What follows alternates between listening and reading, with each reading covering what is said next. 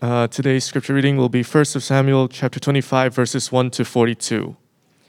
Now Samuel died, and all Israel assembled and mourned for him, and they buried him in his house at Ramah. Then David rose and went down to the wilderness of Paran, and there was a man in Maon whose business was in Carmel. The man was very rich. He had 3,000 sheep and 1,000 goats. He was shearing his sheep in Carmel. Now the name of the man was Nabal, and the name of his wife Abigail. The woman was discerning and beautiful, but the man was harsh and badly behaved. He was a Calebite. David heard in the wilderness that Nabal was shearing his sheep. So David sent 10 young men. And David said to the young men, "Go up to Carmel, and go to Nabal and greet him in my name. And thus you shall greet him, Peace be to you, and peace be to your house, and peace be to all that you have. I hear that you have shearers. Now your shepherds have been with us, and we did them no harm, and they missed nothing all the time they were in Carmel. Ask your young men, and they will tell you. Therefore let my young men find favor in your eyes, for we come on a feast day. Please give whatever you have at hand to your servants and to your son David." When David's young men came, they said all this to Nabal in the name of David, and then they waited. And Nabal answered David's servants, "Who is David? Who is the son of Jesse? There are many servants these days who are breaking away from their masters. Shall I take my bread and my water and my meat that I have killed for my shearers and give it to men who come from I do not know where?" So David's young men turned away and came back and told him all this. And David said to his men, "Every man strap on his sword." And every man of them strapped on his sword. David also strapped on his sword. And about 400 men went up after David, while 200 men remained with the baggage. But one of the young men told Abigail, Nabal's wife, "Behold, David sent messengers out of the wilderness to greet our master, and he railed at them. Yet the men were very good to us, and we suffered no harm, and we did not miss anything when we were in the fields, as long as we went with them. They were a wall to us both by night and by day, all the while we were with them keeping the sheep. Now therefore know this and consider what you should do, for harm is determined against our master and against all his house, and he is such a worthless man that one cannot speak to him." Then Abigail made haste and took 200 loaves and 2 skins of wine and 5 sheep already prepared and 5 shears of parched grain and 100 clusters of raisins and 200 cakes of figs and laid them on donkeys. And she said to her young men, "Go on before me. Behold, I come after you." But she did not tell her husband Nabal. And as she rode on the donkey and came down under cover of the mountain, behold, David and his men came down toward her, and she met them. Now David had said, "Surely in vain have I guarded all that this fellow has in the wilderness, so that nothing was missed of all that belonged to him. And he has returned me evil for good. God do so to the enemies of David and more also, if by morning I leave so much as one male of all who belong to him." When Abigail saw David, she hurried and got down from the donkey and fell before David on her face and bowed to the ground. She fell at his feet and said, "On me alone, my lord, be the guilt. Please let your servant speak in your ears, and hear the words of your servant. Let not my lord regard this worthless fellow, Nabal, for as his name is, so is he. Nabal is his name, and folly is with him. But I, your servant, did not see the young men of my lord, whom you sent. Now then, my lord, as the Lord lives, and as your soul lives, because the Lord has restrained you from blood guilt and from saving with your own hand. Now then, let your enemies and those who seek to do evil to my lord be as Nabal. And now let this present that your servant has brought to my lord be given to the young men who follow my lord. Please forgive the trespass of your servant, for the Lord will certainly make my lord a sure house, because my lord is fighting the battles of the Lord, and evil shall not be found in you so long as you live. If men rise up to pursue you and to seek your life, the life of my lord shall be bound in the bundle of the living in the care of the Lord your God. And the lives of your enemies he shall sling out as from the hollow of a sling. And when the Lord has done to my lord according to all the good that he has spoken concerning you and has appointed you prince over Israel, my Lord shall have no cause of grief or pangs of conscience for having shed blood without cause, or for my Lord working salvation himself. And when the Lord has dealt well with my Lord, remember your servant. And David said to Abigail, Blessed be the Lord, the God of Israel, who sent you this day to meet me. Blessed be your discretion, and blessed be you, who have kept me this day from blood guilt and from working salvation with my own hand. For as surely as the Lord, the God of Israel, lives, who has restrained me from hurting you, unless you had hurried and come to meet me, truly by morning there had not been left in Nabal so much as one male. Then David received from her hand that what she had brought him, and he said to her, Go up in peace to your house. See, I have obeyed your voice, and I have granted your petition. And Abigail came to Nabal, and behold, he was holding a feast in his house, like a feast of a king. And Nabal's heart was merry within him, for he was very drunk. So she told him nothing at all until the morning light. In the morning, when the wine had gone out of Nabal, his wife told him these things, and his heart died within him, and he became as a stone. And about 10 days later, the Lord struck Nabal, and he died. When David heard that Nabal was dead, he said, Blessed be the Lord who has avenged the insult I received at the hand of Nabal, and has kept back his servant from wrongdoing. The Lord has returned the evil of Nabal on his own head. Then David sent and spoke to Abigail to take her as his wife. When the servants of David came to Abigail at Carmel, they said to her, David has sent us to you and to take you to him as his wife. And she rose and bowed with her face to the ground and said, Behold, your handmaid is a servant to wash the feet of the servants of my Lord. And Abigail hurried and rose and mounted a donkey, and her 5 young women attended her. She followed the messengers of David and became his wife.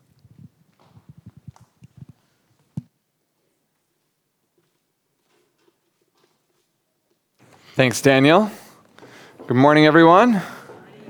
We are, as we said, in the middle of a series looking at relationships, specifically through the lens of different relationships in King David's life.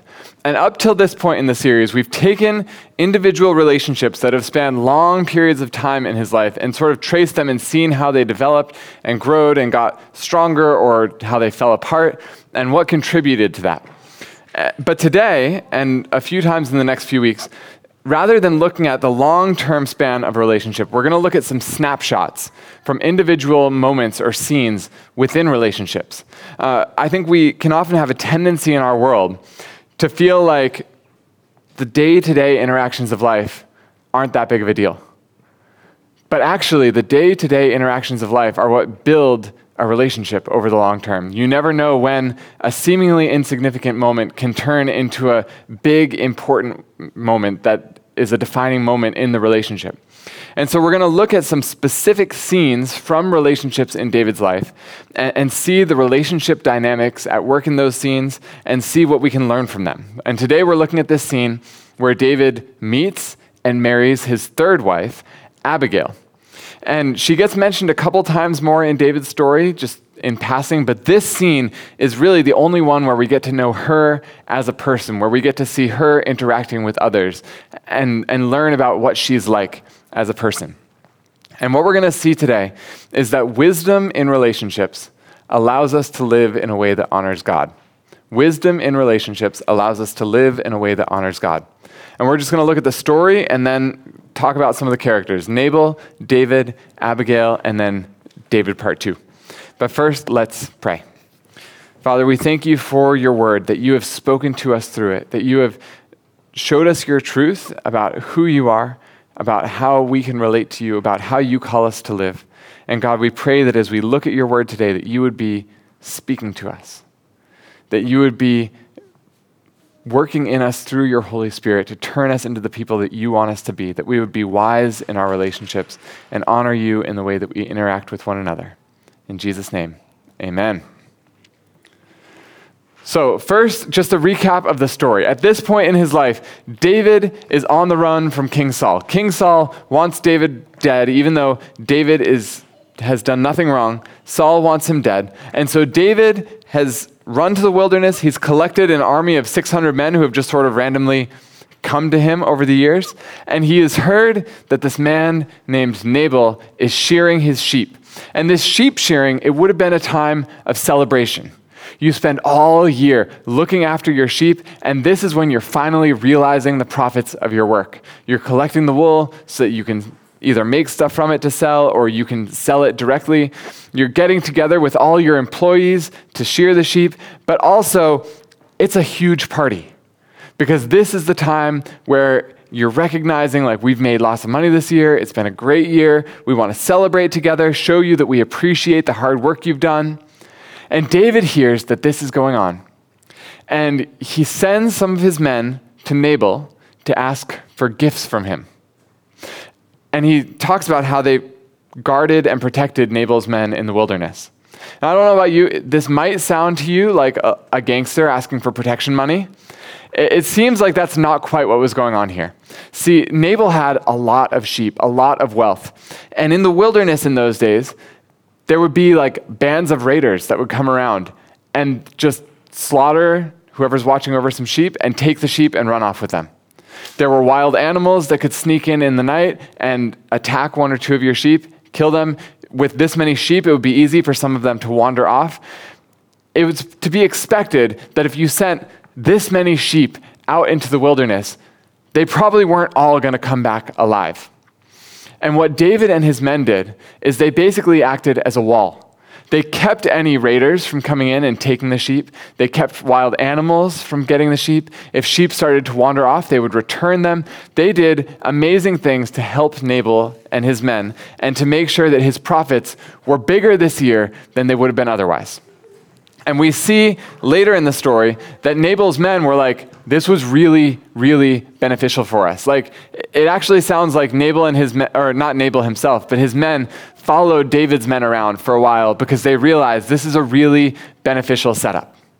And David, after offering all of this help, he wants something in return. He's like, your profits are this much bigger this year because we helped you. Just give us a little bit, please. You've got 600 people trying to feed them in the wilderness. Not the easiest thing to do. So he sends these men. They arrive with a message from David, and it starts with a blessing. He says, I hope that you have well-being. I hope your home has well-being. I hope everything connected to you has well-being. And hey, you remember that we helped you? If you can help us in return, that would be great. And rather than say, you know what, David, I'm so thankful for your help. Here's a gift. Nabal insults David and tells him to get lost. He's like, David? Who's David? He's a nobody. He's a troublemaker. I don't want him around here. Go away. Don't bother me. He not only refuses to provide payment for the services that David and his men offered, but he insults David after David sent these kind words of blessing to him. And so when David hears about Nabal's response, he is furious. He is furious enough to murder. Not only to murder Nabal himself, but every single man in his household. So all of his male employees, any male servants that he has, they are all going to die because of this insult that Nabal just sent to David.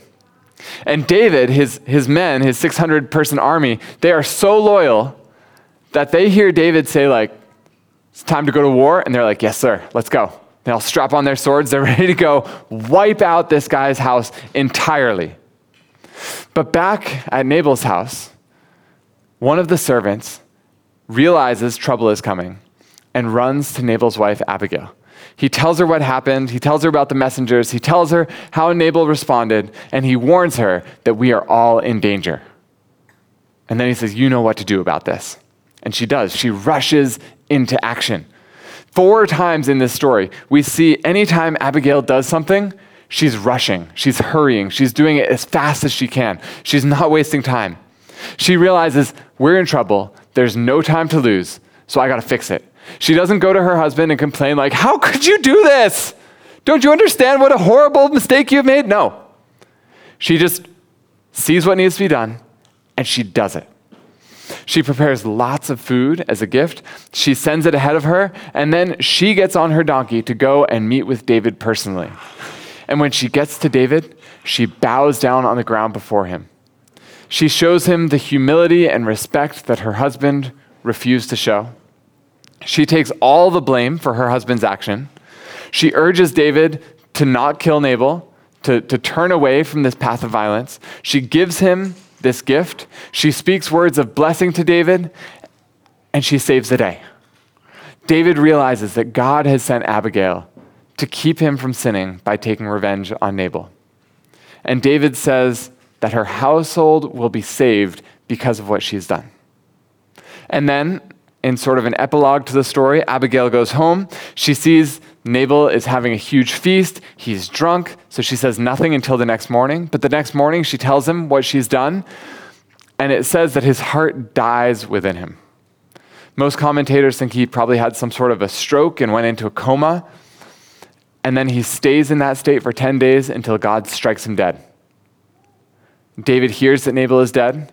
He's like, hey, that widow of his, she's a great girl. I could use someone like that in my collection of wives.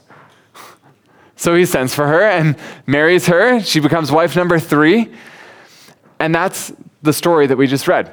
And so we're going to look at these 3 key characters from this scene, Nabal, David, and Abigail. And we're going to see what each of them has to teach us about proper approaches to relationships. And first, we're going to look at Nabal. Now, the first thing we learn about Nabal, before we even learn his name, is that he is very rich. It's like an important thing to him about his identity. And it's only after we learn that he's very rich that we learn that his name is Nabal. And this was almost certainly a nickname given to him by the people around him, not the name that his mom gave him when he was born. Now, why do I say that? Because the name Nabal literally means fool. If you're a mom, you have to really hate your newborn baby to give them that name. But if you work with someone day after day after day and you see the way that they interact with other people, you could very easily start calling him this. And it could stick once everyone realizes that it is a fitting name for this person. And the next details we learn about Nabal show us that this name, it's fitting, that he is harsh and badly behaved. So he's rich and powerful, but he is an idiot. And that is a dangerous combination. There's a lot for us to learn about Nabal. We see at the beginning of the story that Nabal is full of himself. He thinks that he is the center of the world. Like, did you notice? David sends these young men, and they give this blessing to Nabal. They ask for him to give something to them. And then in verse 11, this is Nabal's response. Shall I take my bread and my water and my meat that I have killed for my shearers and give it to men who come from I do not know where? Do you notice how many times the words I and my showed up in that verse? 7. In the original Hebrew, it's actually 8. Everything is about him, and the world revolves around himself. Multiple different people who are close to him comment throughout the story on the fact that no one can say anything to him. He thinks he already knows everything. If anyone tries to correct him or disagree with him, they must be wrong. And since they know that he's not going to listen when they have stuff to say, they just give up. They stop talking to him. They stop trying to convince him that other options could be better. So not only is he an idiot, not only does he make these destructive choices that are harmful to himself and everyone around him, he never actually gets to see or hear about how harmful the things he's doing are because no one can tell him. And we have one more glimpse near the end of the story of just how highly he thinks of himself. It says when Abigail gets back from bringing these supplies to David, Nabal is throwing a party like the feast of a king. In his eyes, he may as well be the king. He's got all the power. He's got all the authority. His word is the law. No one can contradict him. No one can stand against him. Don't mess with Nabal. That's the personality of this man, Nabal. Because he is so great, he doesn't need to listen to anyone else. And before you think, what an idiot, how could anyone be this way? Remember, he had really good reasons for thinking so highly of himself. Right? He is incredibly wealthy. He's apparently made several good business deals throughout the years, and every time another deal goes his way and brings in more and more wealth, more profit, it just reinforces the fact that I really do know everything.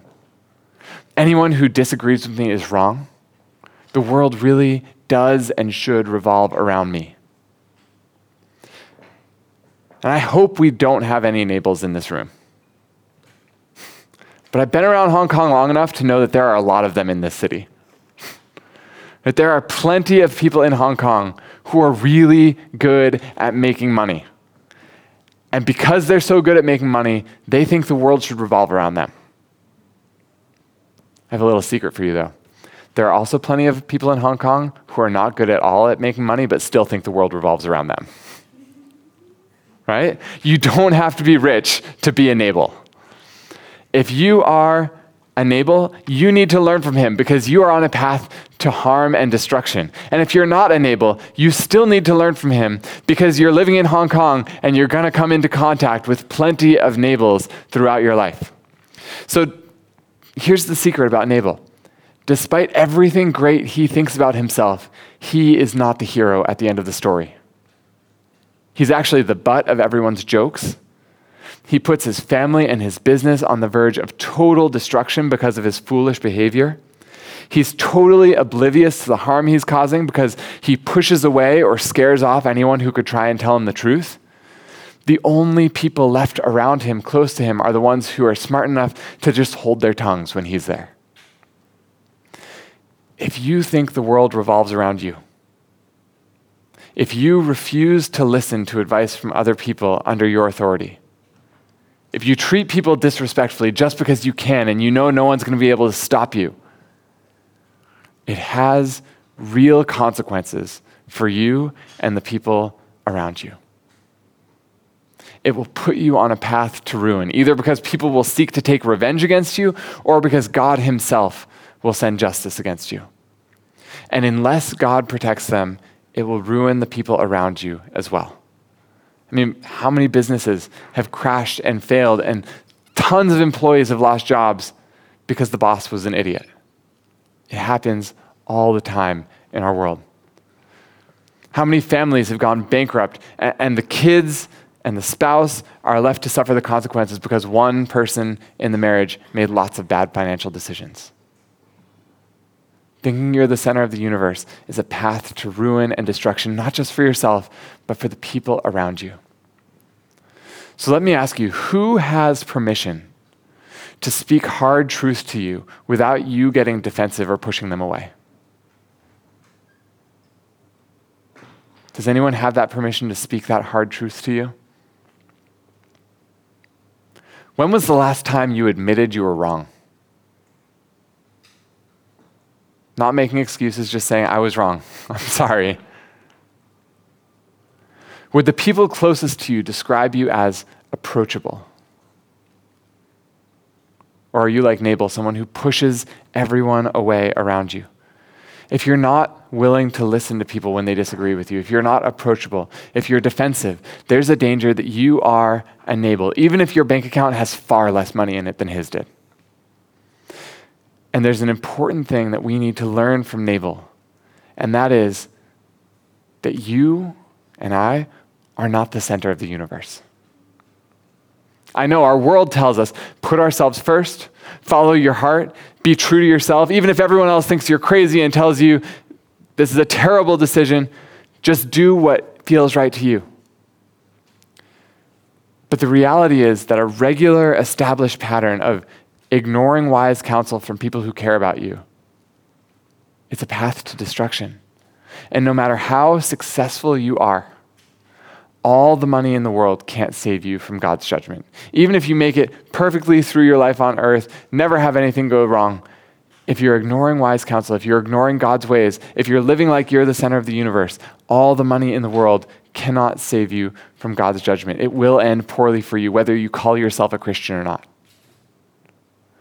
Living in this way, like we are the center of the universe, it's outside of God's design for the good life. It's living in a way that kills relationships, and it does not end well. Like I said, I hope there are no Nabals here, But if there are, this passage has huge things to teach you about how to approach relationships and especially what not to do in them. But Nabal's not the only character in this story. Next we see David. See, David hears about Nabal's insult, and what does he do? He tells all his followers, get your swords, we're going to battle. It's not really going to be a battle, it's just going to be more of a slaughter, because Nabal's not going to be able to defend himself. He's ready to kill Nabal and all the men in his house. And I'm guessing that, like David, all of us at some point or another in our lives have been insulted. And I think David's first instinct when he's insulted, it's probably the first instinct many of us have when we're insulted, that I must get even. I must make things right. But like with David, when we feel that urge to get even and make things right, we never really want to make it even, do we? We want to go just a little further than they did so that at the end of the day, we're ahead. We're on top. We want to one-up them. And that's why an insult leads to a response of, I'm going to wipe out his entire household. Right? I mean, think about it. If you have a friend, say named Daniel, and he says something to your friend Manny that's insulting to you, and word gets back to you about Daniel saying something insulting, what do you want to do? Well, you want to insult Daniel back, right? But you don't want to insult him at the same level as he insulted you. You want to find something even more insulting that you can say about him. And you don't want to just say it to one friend. You want to post it on social media so the whole world can hear your insult of Daniel and know what a terrible, horrible person that Daniel is. We try and one-up them so that they hurt worse than we do, and we can come out ahead. And we'll see as this story goes on, that is not the proper response to these situations. Yes, Nabal did something genuinely wrong. Yes, Nabal deserved justice, but David is not the one who is meant to bring him that justice. And even if he was, what he is about to do is not justice. It's a further injustice that will only make the situation worse. You insult me, I destroy your family. David, he's a man after God's own heart. He is a hero of the faith, and he's just so blinded by his anger that he loses sight of this. For him to realize this is not the right response, it actually requires someone else to come into the scene in a surprising way and show him there's a better way of doing this. I had an Old Testament professor in seminary. He said, if you need to summarize the entire story of the Old Testament in one sentence, the entire story of the Old Testament can be summarized in this sentence: the Lord fights the battles for his people. It's the entire story of the Old Testament. The Lord fights the battles for his people. And David right here, he's forgotten that this is true. He's ready to fight his own battles. He's ready to wipe out Nabal. He's ready to make things right. And he needs to remember the Lord fights the battles for his people. And that's why it's such good news that Abigail is part of this story too. So let's look at her. See, the first thing we learn about Abigail is that she is discerning. It means she has the ability to understand different situations in life and act properly in light of them. And wow, do we see her doing this in this passage. David, he hears that Nabal has insulted him. He's on his way to wipe out Nabal's entire family. And the servants run to Abigail to tell her what's just happened. And Abigail responds with wisdom. She responds with skill. She is an incredible woman. But remember, her husband is an idiot who has just put their entire household in imminent danger of slaughter. Based on the comments she makes, this isn't the first time that he's done things that are horrible and harmful for the family. Apparently, he has a habit of doing really dumb and horrible stuff that hurts the people around him. Over the years, I have spoken to a number of women who are married to husbands who in some way or other resemble Nabal. And I think there are a number of responses. If that's you, don't look at your husband right now and make faces at him. Don't embarrass him. But I think there are a number of standard responses that it's easy to take when you're trapped in a difficult marriage like that. One is just stop trying. You know, my husband, he's a horrible man. He's dead set on destroying the family, everything we worked for. It's too exhausting to try and stop him, so I'm just going to do my own thing and stop worrying about him. I'm here, but I'm emotionally checked out from the marriage. I think option 2 is just leave. If I stay with him, it's going to lead to trouble. I just have to get out for my own protection. 3 is get super depressed. I've tried and tried to make things better. Nothing works. Eventually, everything in the marriage feels hopeless, and you just don't want to get out of bed anymore.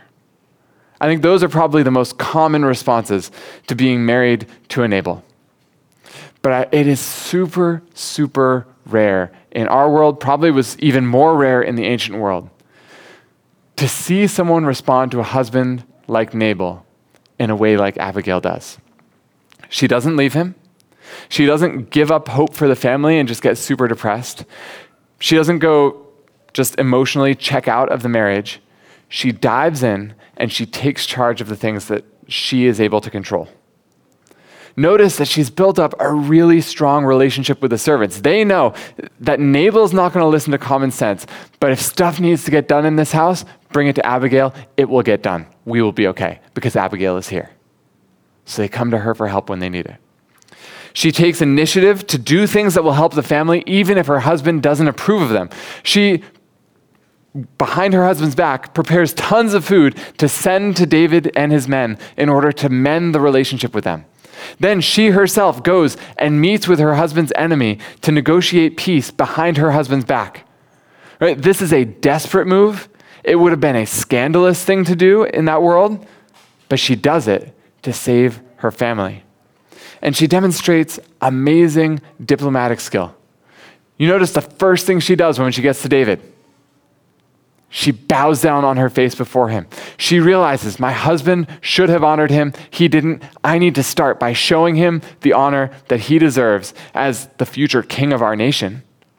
And then when she starts to speak, in line with her being such a unique woman, her speech right here is actually the longest speech of any woman in the entire Old Testament. And the first thing she does is to ask for all the guilt for her husband's actions to be placed on her. Did you notice that?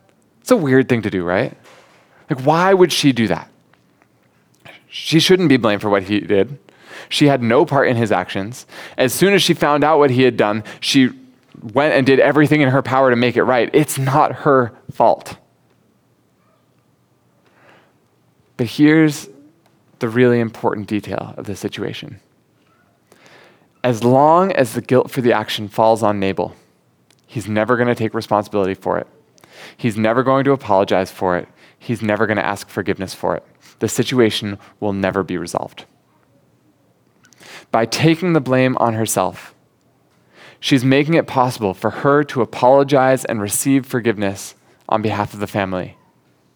It's a way of diffusing the situation and bringing peace to what is a horrible situation.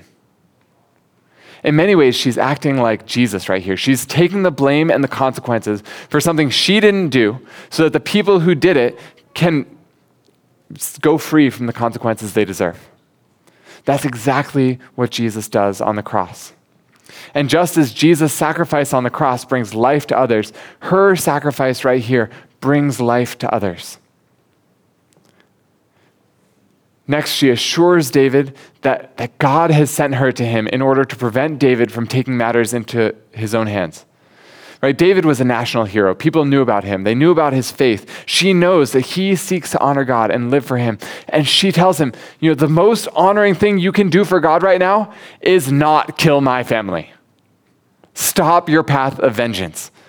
She appeals to his love for God as a way of protecting her family.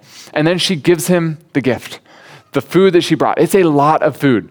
It's not going to go very far among 600 soldiers, but it's a token of appreciation to show we really do appreciate what you did for our family and the way you helped us. And then she reminds David, God will fight for you. God will protect you. God will punish your enemies.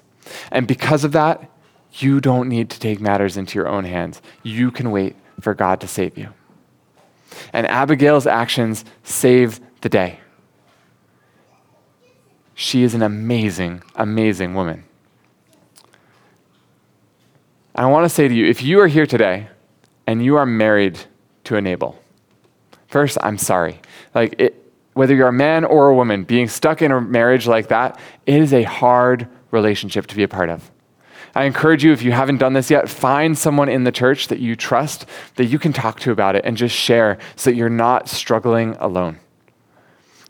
If there's anything we as a church family can do to help and support you in your marriage, come talk to us. We would love to hear about how we can help you in that tough situation. But also, I want to encourage you, if that's you, to learn from Abigail. Notice she doesn't check out of the relationship. She doesn't leave. She doesn't give up hope of things ever getting better. She realizes my spouse's actions have consequences for everyone in the household and our business, for our family members, for our servants, for our employees. It doesn't sound like they had any kids yet at this point, but if they had kids, they would have been impacted by it too. And so she acts in ways that will bring blessings to those people. And that is not an easy thing to do when it feels like every step of the way your spouse is just trying to stop you. It's far easier to complain, to make excuses about why I can't do anything. But there's a reality that can empower us, even in those difficult circumstances, to love and serve our families in this way. And that is experiencing God's love for us. I mentioned that when Abigail comes and takes the guilt for her husband's action, she is a picture of Jesus. None of us will ever reach the point where we are willing to make that type of sacrifice for our spouse or for our family until we understand that God did it for us first. Ultimately, the gospel is the only thing that can give us the strength to respond properly to the Nabals in our lives. It gives us the confidence that God is going to fight our battles for us, so we don't need to take matters into our own hands. It gives us the confidence to stand up and do the right thing, even if it might make our spouse mad. It gives us the humility to not always need to fight for our rights, which actually allows us to seek the best outcome in situations, not just the outcome we want. And it gives us the hope that what we do still matters. God can still use us. Even if from a human perspective things seem hopeless, there is always hope. If you're stuck in a difficult marriage, it's hard, but there's always hope. It is not hopeless. God can use you to powerfully bless your family and the people around you. And Abigail does this as she meets with David, and then it's David's turn to respond. So let's look at David part 2. Did you notice how David responds to Abigail? He praises God. He recognizes the wisdom in what she's saying. He turns back from his plan to kill Nabal's household. David, he is often impulsive, like right here, like you insulted me, I'm going to kill you. But unlike Nabal, he's almost always willing to listen to people who tell him he's wrong. And that's one of the biggest reasons that leads to a different result in David's life than in Nabal's life. And again, what is it about David that gives him the strength and the courage to stand down and let go of this fight? It's his faith that God is in power and in control and will protect him. One of the things that Abigail tells David is that she reminds him, one day you are going to be king. Your family will rule this nation for generations. And if you want to be a king who honors God, you can't start out by being someone who just goes after revenge. There's a reality at work for David right here that can help us learn to forgive others and let God fight our battles for us. And it's this: when you know the promises of God, when you know the glory that awaits you in the future, it equips you to live properly today. When you know the promises of God and the glory that awaits you in the future, it equips you to live properly today. For David, he had this promise of future glory, him being king over the nation, but he's not on the throne yet. And so today he needs to live by faith, to trust in God, that God will keep his promises and that will come true. And having this faith lets him trust God, not just that one day I will be on the throne, but that today, every obstacle in the way of that, if he's going to get me on the throne, he's going to deal with those obstacles too. And so I don't need to take matters into my own hand. Because David had faith in God's future promises, it allowed him to live properly today. And God has future promises for you and me as well. He promises us that when we trust in him, we have eternity in his presence, eternity of blessing. The price of admission already paid in full. It is ours. And if we can trust God to get us to that finish line of glory where we are with him forever, then like David, we can trust him to deal with all the obstacles that get in our way today. We don't have to take matters into our own hands. We can forgive, we can let go of grudges, we can stand down because God's faithfulness will bring us safely to the finish line and sustain us every step of the way. So David forgives. Abigail goes home. The next day, she tells her husband what happened, and he goes into shock, and he dies within 2 weeks, and David sends for her, asking her to marry him. And as we've already pointed out, she has some incredible traits of a great wife. She is incredibly smart. She is diplomatic. She's capable of getting stuff done. She takes initiative even in tough circumstances. She goes out of her way to make life better for her family, even if it risks her husband's anger. She is humble. She is beautiful. She has a confidence that comes from a strong relationship with God. Single guys, if you ever meet a girl like that, marry her. Right? Like, don't take your time and risk someone else getting in there and getting her first. If you meet someone like that, marry her. Married guys, if you meet someone like that and it's not your spouse, don't marry her. And David makes that mistake right here. He sends for her and asks her to marry him. And again, probably not the wisest decision he's ever made because he's already married. As we discussed last week, polygamy, it was common in that world, especially for kings, but every time it shows up in the Bible, it leads to harm, it leads to hurt, it leads to pain. And it's going to happen in David's story, but that's another story for another day. So for today, we see that Nabal, Abigail, and David each have important lessons to teach us about the proper and wrong approaches in relationships. From Nabal, we learn that foolishness and pride lead to destruction. But from David and Abigail, we learn that wisdom in relationships allows us to live in a way that honors God. It gives us the power to keep seeking good in situations that would otherwise seem hopeless. It gives us humility to lay down our need for revenge. It brings us peace in the midst of conflicts. It allows us to be a blessing and makes a good life possible. But that wisdom is only possible for us as we trust in God's promises and rely on the power of the gospel and the hope of the gospel each day in our lives. Let's pray. Father, we thank you for this picture in your word of this conflict. And even though it was a tough situation, we thank you for working for good in it, for bringing peace at the end of it, and for teaching us through it. I pray that we would be people this week who have wisdom in our relationships, who don't live as if the world revolves around us, but who seek to be a blessing to the people around us. And in Jesus' name, amen.